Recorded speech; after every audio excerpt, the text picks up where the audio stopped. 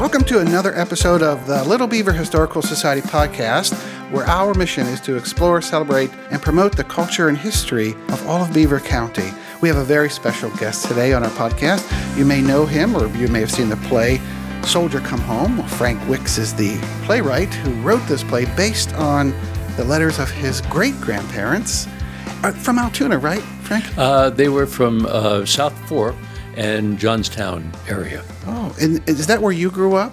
I didn't. My father did. He went to school there. My grandfather came from England and settled in South Fork. I grew up in the New York City area. But we'd come back to South Fork for a few weeks every summer. Wonderful train ride. Remember the horseshoe curve coming around? Oh, yes. That's wonderful. Sure. So it was like a second home to me. So I know Western Pennsylvania fairly well. Have you been to Beaver County before? No. Oh. It's wonderful. Well, welcome. And we're sitting in this historical museum right now, and it's just amazing. Isn't this amazing? 1802, this building. We were in here last week recording a podcast promoting the play, matter of fact. And, it was late at night. The lights were low at one point. Ghosts, I kept thinking of ghosts, and it just gave me a really interesting feeling. What history is here? Yeah. So speaking of history, you are a Civil War buff, correct?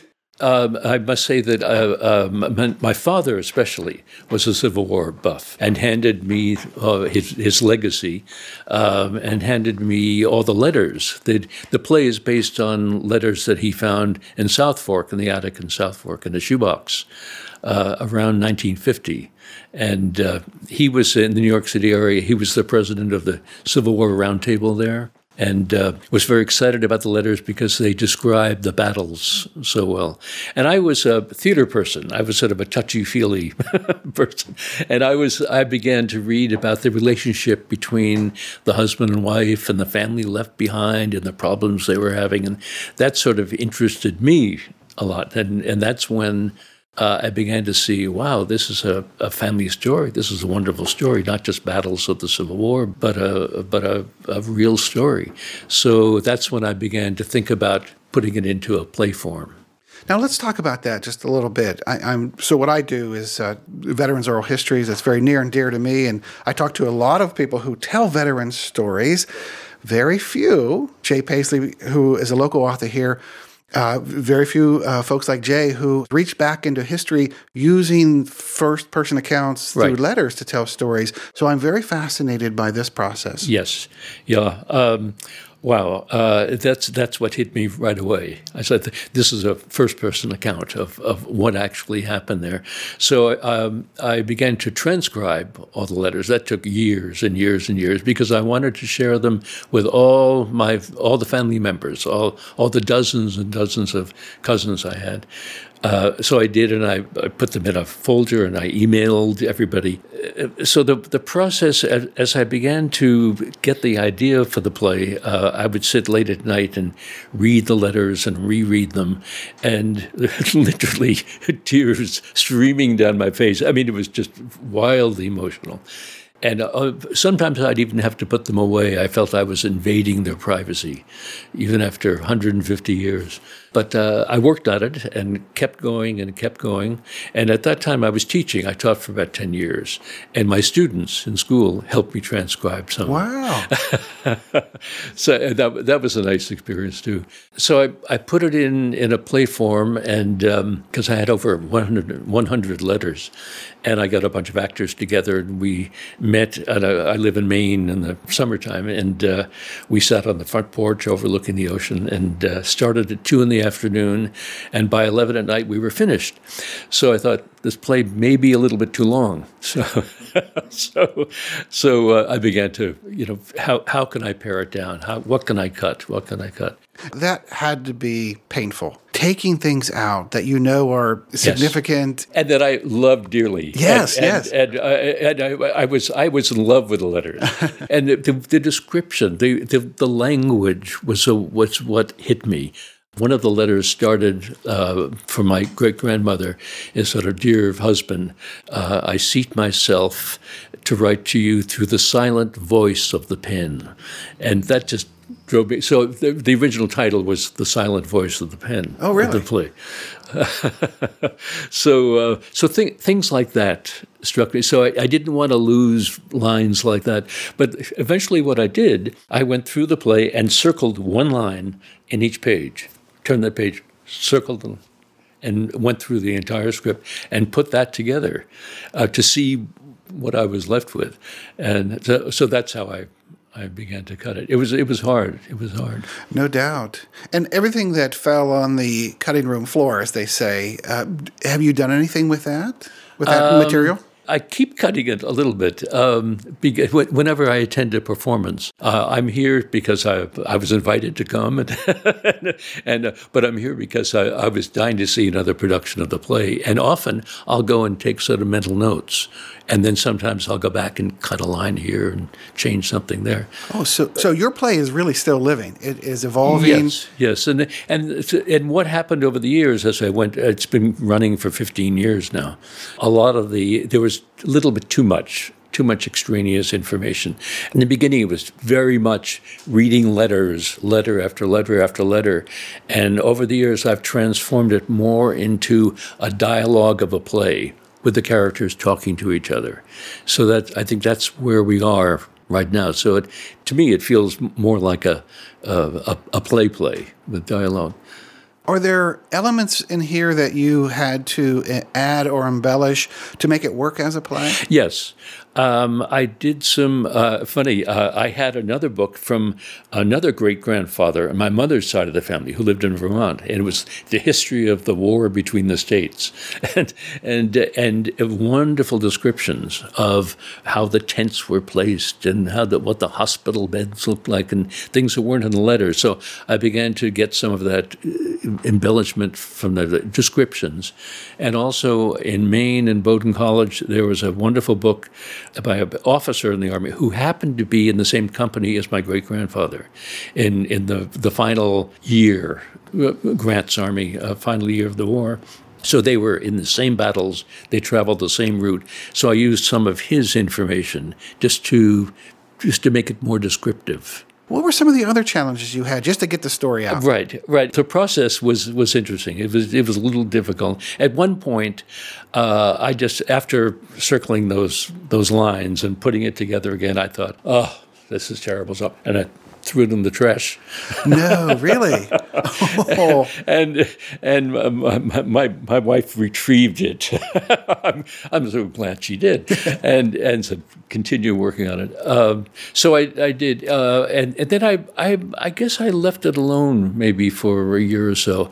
Then 9/11 happened, and it just threw me for a loop. I mean, everybody else too, but I still wake up. We were in Maine, so we watched it on television. My son was in New York and was invited to breakfast at the top of the towers that morning and didn't go. So, but anyway, so it deeply affected me, and I began to see some of the parallels in some of the letters of the burning of Richmond, for example, and in the description in the play, I used some of the New York Times description of the towers and put them into the Richmond burning. Wow. There's some ironic comments when Lincoln is killed. My great-grandfather writes and says, "It's the awfulest thing that ever happened in America." You know, and here I am sitting of the awfulest thing that ever happened in America. So a lot of those things hit me very. It gave me an energy to finish the play. And also, a couple people, which is very nice, have mentioned after they see the play, they say, "Oh, I like the arc of the play, the beginning of the end." So I was involved in sort of completing that arc of making it something from start to finish. And what I wanted to do was chronicle the Civil War and make sure that all the battles, all the sequences were in correct order, so maybe it could be used in a school. And then through that, intersperse my family story. That was my goal of the play. And then I thought, okay, we've done it. Time to get some actors together. So I did, and in where I live, I had a little theater company, and they were wonderful. They were great, as many of the actors have been. So we rehearsed, and rehearsal was exciting, and we opened. And in our little town in Maine, it was sort of a little mild sensation.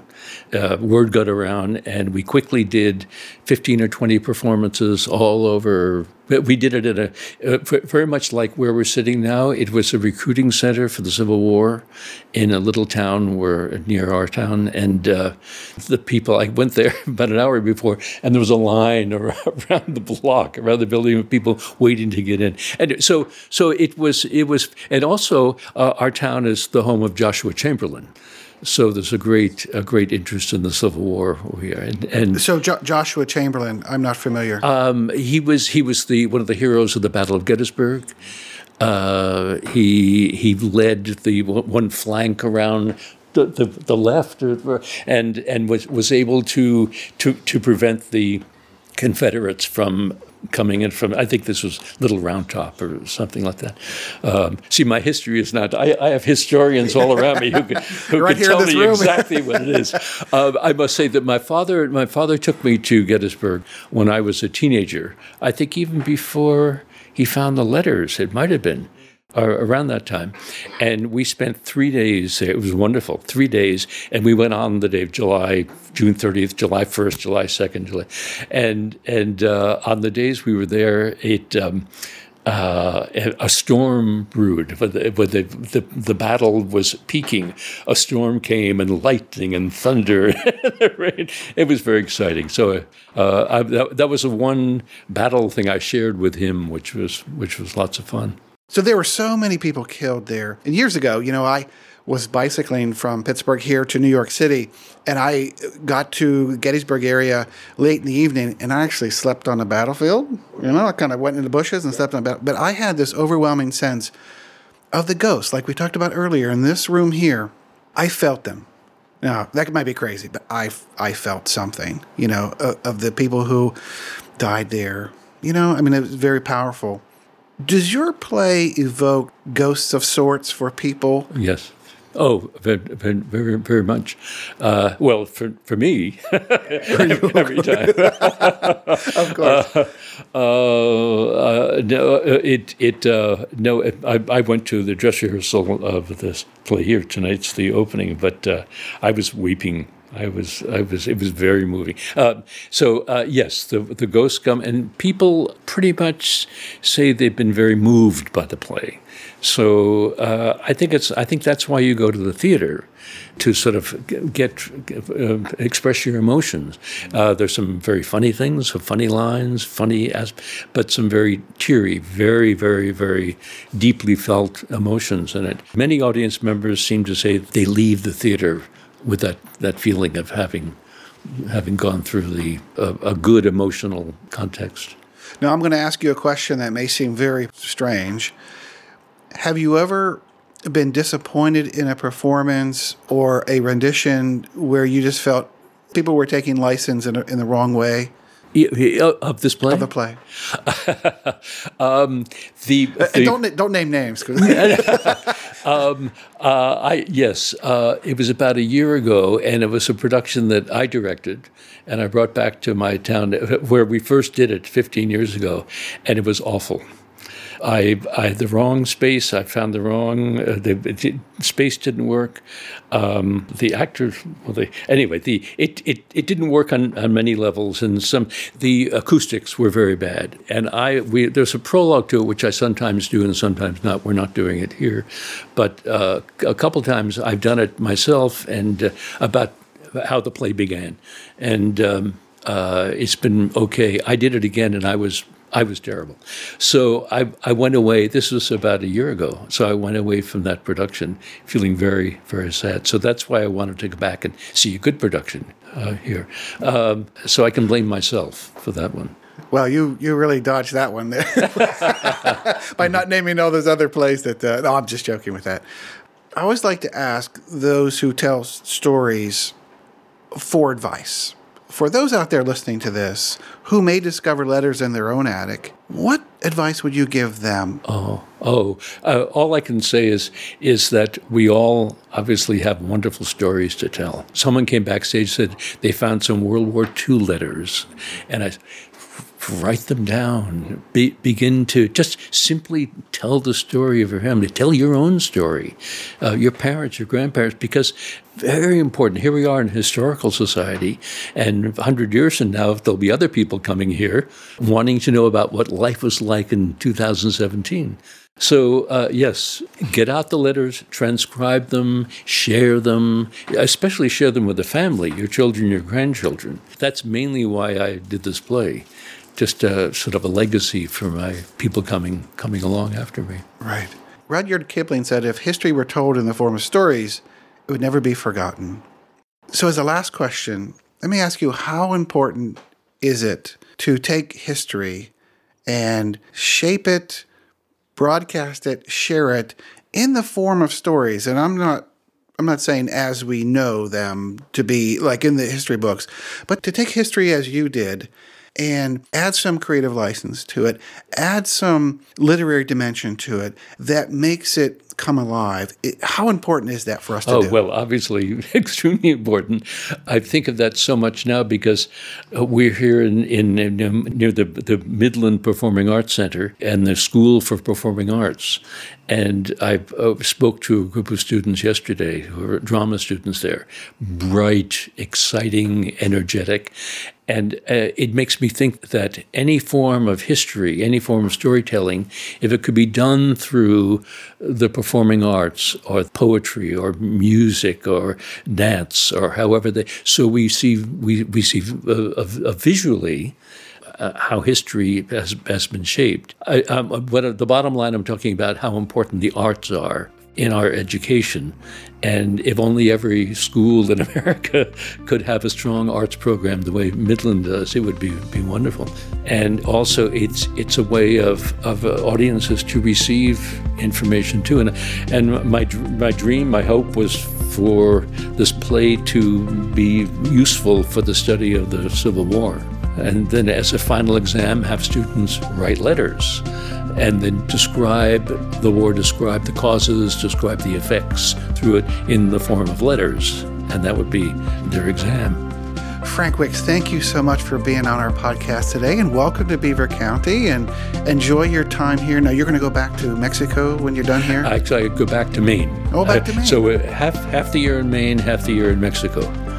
Well, thank you for coming, and we wish you a safe journey, and come back to see us again. Thank you.